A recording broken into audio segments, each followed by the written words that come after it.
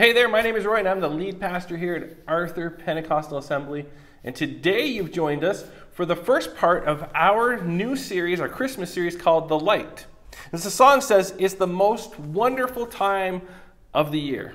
This is the case for many people. There's something about Christmas music playing throughout all the stores, houses decorated, the excitement in the eyes of children, good cheer in the air, and just snow on the ground. It's a magical type of time of year. There's something about Christmas it's different than any other time of the year.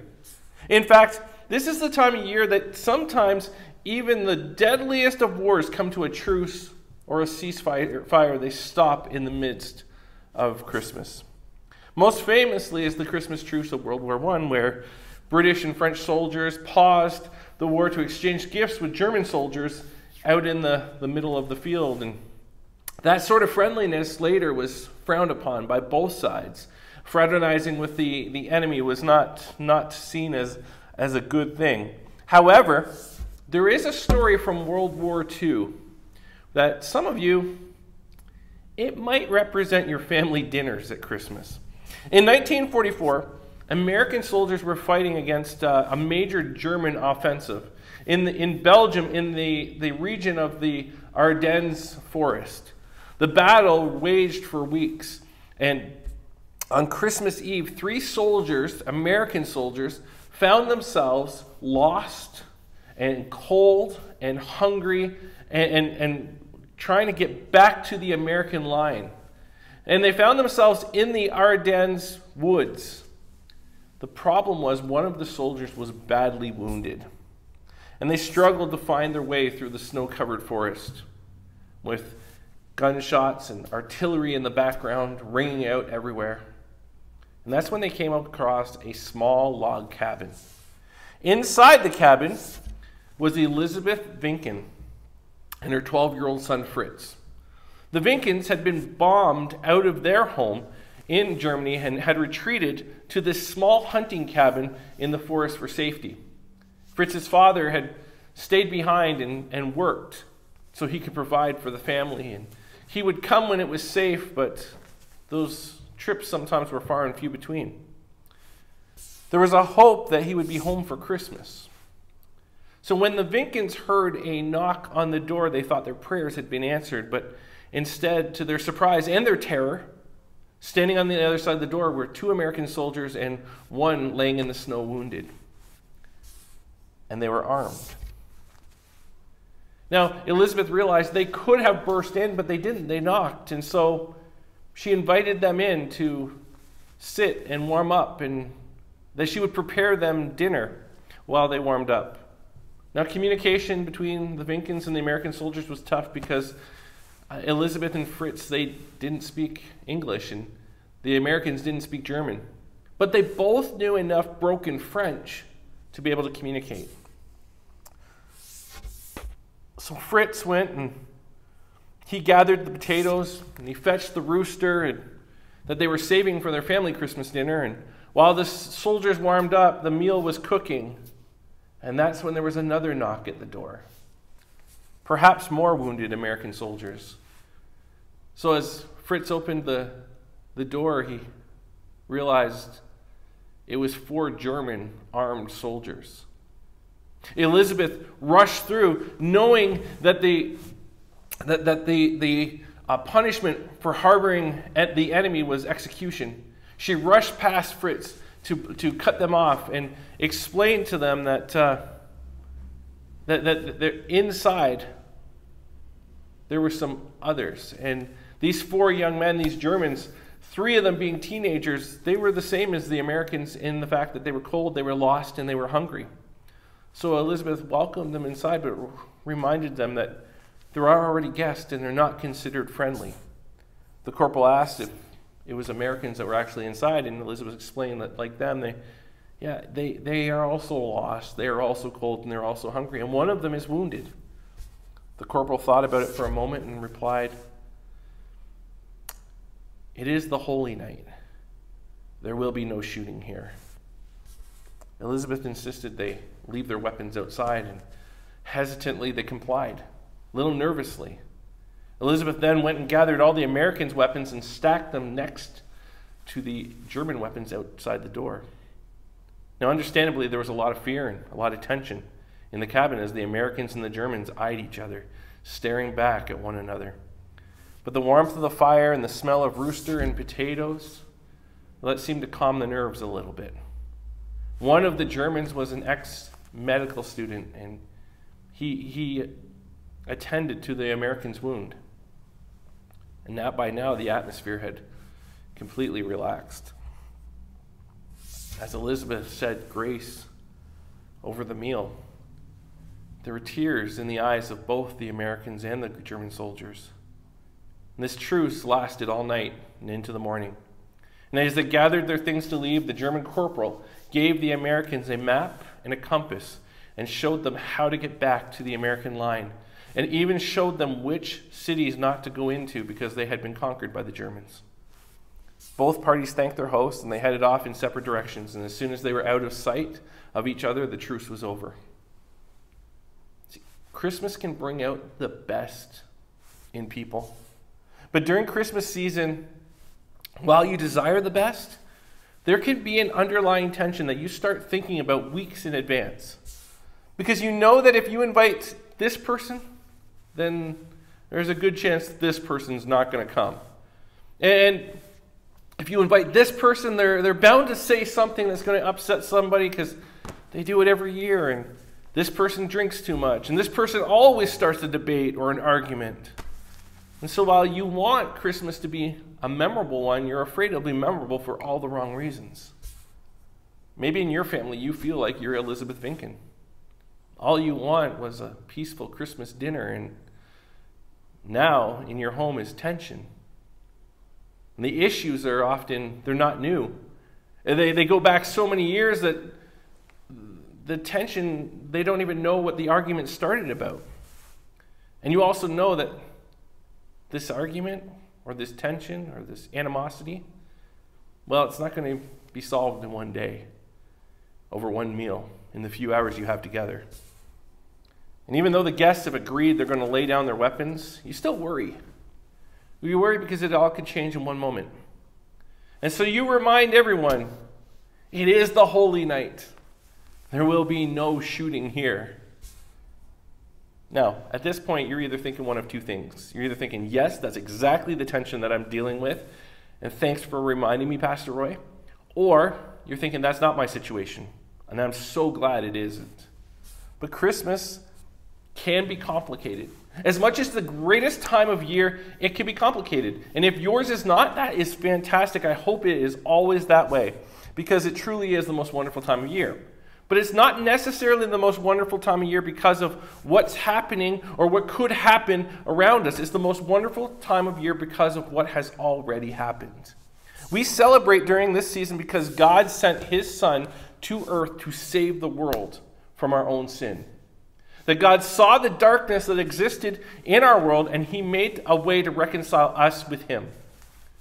By putting my faith and by putting your faith in Jesus, not only am I assured of heaven, but I now have something and someone I can center my life around. I now have a filter that I can run every decision that's tough to make through. I have someone that I can cling to when the world around me doesn't make a lot of sense. Christmas is a reminder that we're not alone. That no matter who is with us or not with us during Christmas, Emmanuel, God is with us. God is for us. He's the light in the darkness. That's why Christmas is the most wonderful time of year. If you've opened a Bible lately, or ever opened a Bible, chances are at some point you've settled on one of the four Gospels. We read. This is where we read about Jesus and the life of Jesus in Matthew, Mark, Luke, and John. Matthew, Mark, and Luke's Gospels they have a lot of parallels. They tell a lot of the same stories. But John's account of Jesus' life is very different. See, unlike Matthew and Luke, John doesn't jump into his gospel with the birth story. He doesn't talk about Jesus' birth. When John sits down to write his gospel, he's an old man by this time. Biblical historians believe that John wrote his gospel last. And of course, It wasn't like he was just sitting down trying to recall some old stories from 30, 35 years ago. As one of Jesus' disciples, John would be very popular wherever he went, even after Jesus was gone. Wherever he went among Christians, they would all constantly be asking him, "Tell me, John. Tell me the story of. Tell me about the time that Jesus healed a blind man. Tell me about the time that he raised a man from the tomb. John, when you were with Jesus, what was he like? When he said this, what did he mean?" And he would go on, telling these stories over and over again, and his audience would always be hanging off every word. So at some point, John decides, I'm going to sit down, I'm going to write these down because I want them to be passed on for generations. And not be heard from people who heard it secondhand, who maybe heard it thirdhand, and then twist them to meet their agenda. But I want them to hear directly from me, an eyewitness account. And the reason why John is a voice worth listening to is because of what John had experienced. What John had seen in his life before Jesus, during Jesus, and after Jesus. John saw light walk amongst the dark. And he came to this conclusion, very simply, that God is love. Based on what I've seen, in the middle of all this darkness, I've come to the conclusion that God is love. In the years that passed after Jesus had left them, John experienced some very trying times. You would think that following Jesus would all of a sudden make your life easy. John's life was an example that his life actually got harder. He watched as many of his friends had been executed for their faith. He lost family members. He had been part of a faith family that were persecuted and constantly on the run. John was alive during the Jewish-Roman War. Now, the Jewish-Roman War, you won't find this in the Bible, but historians have documented what happened in the years following after John had written his gospel. Tensions ran high in Jerusalem. And this is around 30 years after Jesus' death. And the Jews began to rebel against the Roman government, first in small ways, but then in bigger ways, more deadly ways. And then after the Roman guards, they breached the temple at one point and took the temple silver, which they claimed to be a Roman tax all of a sudden. Well, the rebels and the zealots had had enough. They began to resort to violence to drive the Roman government out of their land. In 67 AD, Emperor Nero ordered General Vespasian to lead an army into Galilee and crush the rebellion. John watched as an estimated 100,000 Jews from Jesus' home province were either murdered or captured and made slaves that would serve in Rome or maybe the mines in Egypt. John watched as the Roman army set its sights on Jerusalem and eventually slowly moved in. Jerusalem, a place that held precious memories for John. Jerusalem was the place where he watched as Jesus healed people, as Jesus taught. He watched as this became a center place for the Jewish religion. And Jerusalem's walls did a great job of keeping the Romans out. So under the leadership of Titus, Vespasian's son, they sent more armies in and they built a trench around Jerusalem, a deep trench, and then they built a wall outside that trench. And they decided that if they couldn't get in, they would make sure no one ever got out. Anyone who would attempt to leave would be captured, killed, and crucified. Historians estimated that up to 500 people a day would be crucified trying to escape. They would take those that tried to escape and they would crucify them at the top of the wall facing inwards towards Jerusalem as a sign, as a warning. For 7 months, they stood at a stalemate. Inside, things were starting to fall apart. People were dying of starvation. And eventually, Rome broke through a wall and overtook the Jews, burned the temple to the ground. 1 million Jews would be slaughtered, while hundreds of thousands more were later taken as slaves. By the time John had put ink to paper, Peter was killed. Paul was killed. Everything in his world had been changed. Everything had been destroyed. But despite all the spilled blood, despite all the pain that came with it, despite all the frustration and the discouragement, John never lost his faith. And so he sits down and he writes his gospel. And near the end, he lays out his purpose for writing. He says in John 20:30, "But these are written so that you may continue to believe that Jesus is the Messiah, the Son of God, and that by believing in him you will have life by the power of his name." Despite the fact that John has witnessed all of this in his lifetime, the destruction of almost everything, almost everywhere, and almost everyone that mattered to him the most, he still holds to this belief that Jesus is the doorway to a better life and that he is the one that offers hope to a world that is hopeless.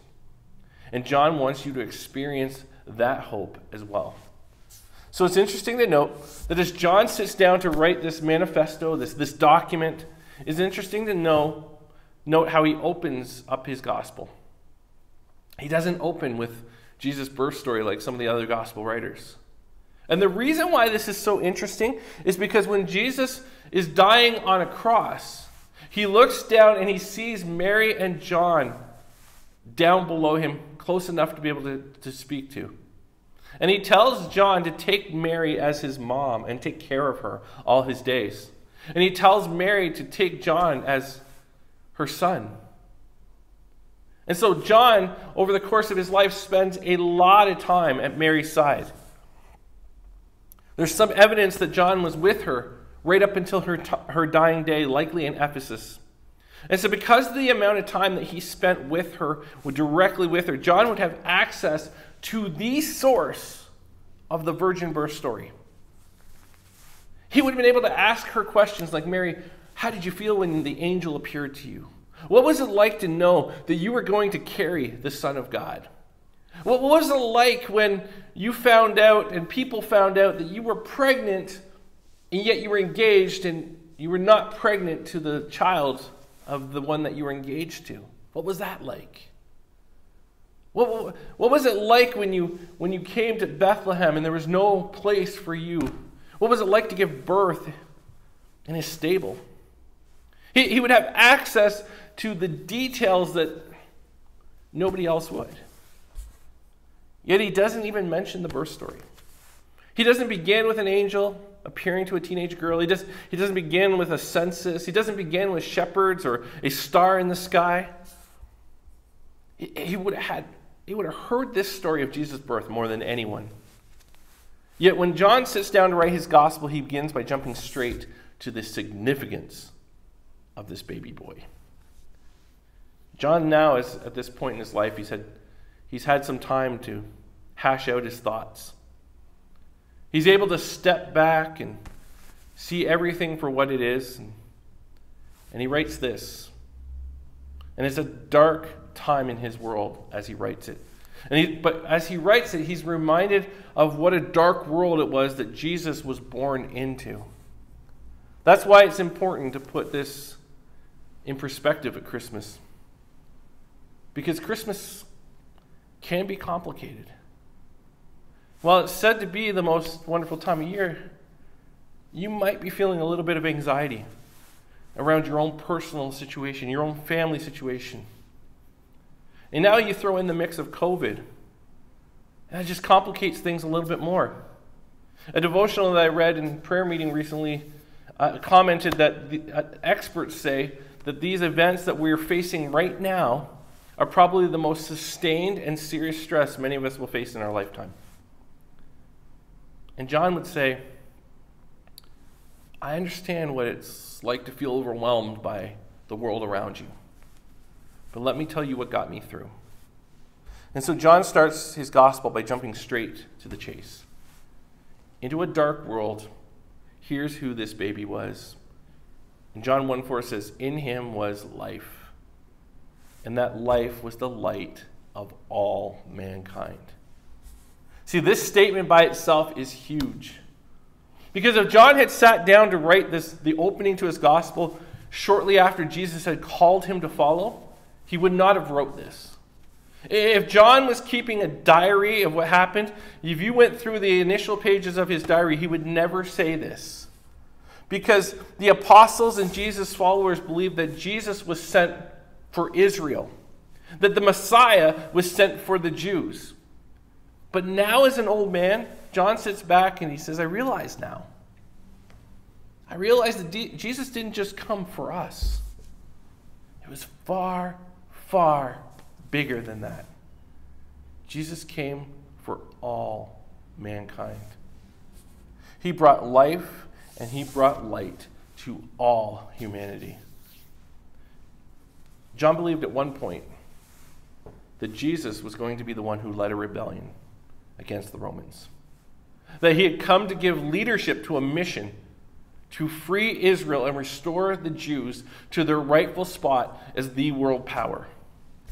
Even right up to the end, when Jesus has died, he's come back to life, and he's about to leave them for the final time, they pressed him. Jesus, is it now? Is it now that you're going to restore Israel? And Jesus tells them, stop worrying about that. Your job is to take this light. Your job is to take this message of good news to all the ends of the earth. Stop thinking so small. Stop thinking this is a local mission. Stop thinking this is a Galilee thing. Stop thinking this is an Israel thing. This light isn't a Jewish light. This light is a light for all people. Take it to the ends of the earth. And then John says this, the light shines in the darkness, and the darkness has not overcome it. See, John writes this despite the fact that darkness has tried to win over and over. See, when a light shines in the dark, there's less dark, but there's still darkness. There's still shadows. But this light was so bright. And although it tried, darkness could not overcome it. When John's friends were executed, the light shone brighter. When the temple was destroyed, the light shone brighter. When it looked like everything in his world had been lost or destroyed, darkness could not overcome the light. Caesar couldn't do it.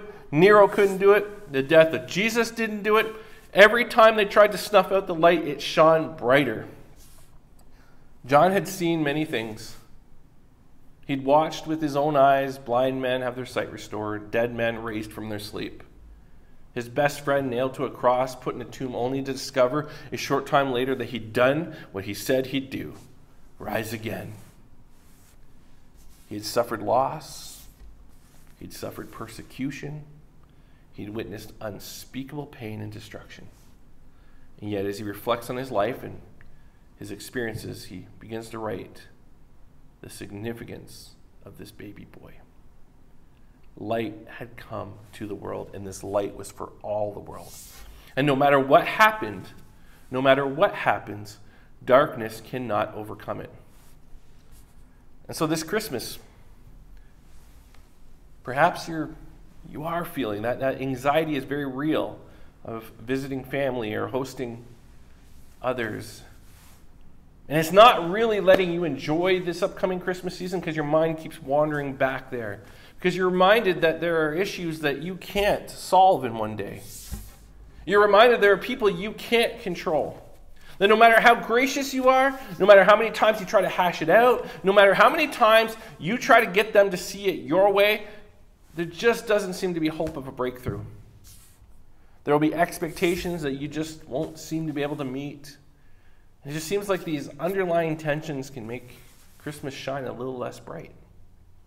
John would remind you in the midst of all that angst and all that darkness that Jesus is the life and the light that can overcome all darkness.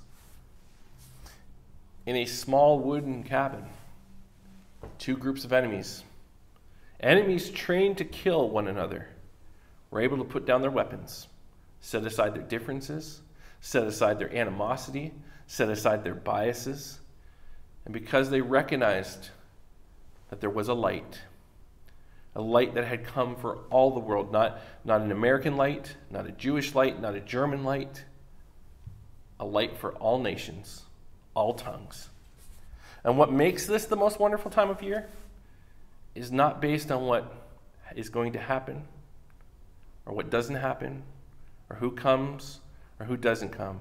It's all entirely based on what has already happened. 2,000 years ago, the light of the world stepped onto the earth, and darkness, no matter how dark it felt, no matter how dark it feels, cannot overcome it. Not then, not now, not ever. Let's pray. Heavenly Father, as we come into this Christmas season, we can get pretty caught up in what we have to do, what needs to be done, and also get caught up in worrying about different family situations and tensions and unresolved issues. God, it can feel like we've lost the actual focus of where it should be, that 2,000 years ago, light came into this world, and nothing would ever be the same. And so, God, I pray that as we go about this season, that we keep our eyes focused on that, focused on the light. That because of you sent your Son to this earth, we have hope, we have peace, we have joy, and we have someone that we can center our entire lives around. God, we thank you for your Son. We ask this in your name. Amen.